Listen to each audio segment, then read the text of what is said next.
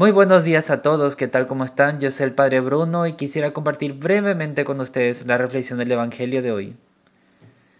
Jesús nos dice en su palabra, vengan a mí todos los que están cansados y agobiados. Entonces Jesús nos está llamando a todos porque prácticamente todos en algún momento de nuestra vida nos sentimos agobiados y cansados.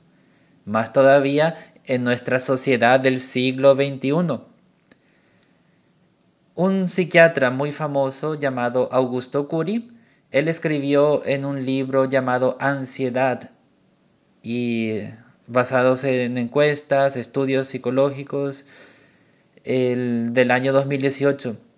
Y él dice así, 1 de cada 2 personas en el mundo están padeciendo en este momento algún tipo de trastorno de ansiedad o trastorno de la personalidad o trastorno del pensamiento acelerado.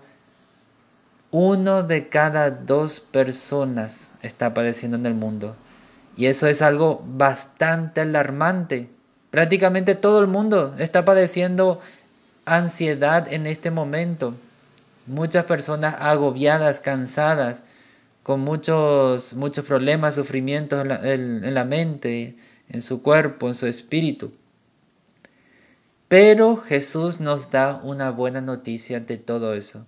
Él dice, vengan a mí y yo los aliviaré. Jesús nos acompaña en medio de nuestro sufrimiento. Él es el que nos fortalece, Él es el que nos da la fuerza, nos guía, nos ilumina en medio de muchos dolores y tinieblas, inseguridades que podamos tener en nuestra vida. Confiemos pues hoy en su poder sanador, santificador, confiemos en su palabra de vida eterna. Que el Señor nos bendiga abundantemente a cada uno de nosotros, en el nombre del Padre, del Hijo y del Espíritu Santo. Amén. Mucha fuerza y hasta luego.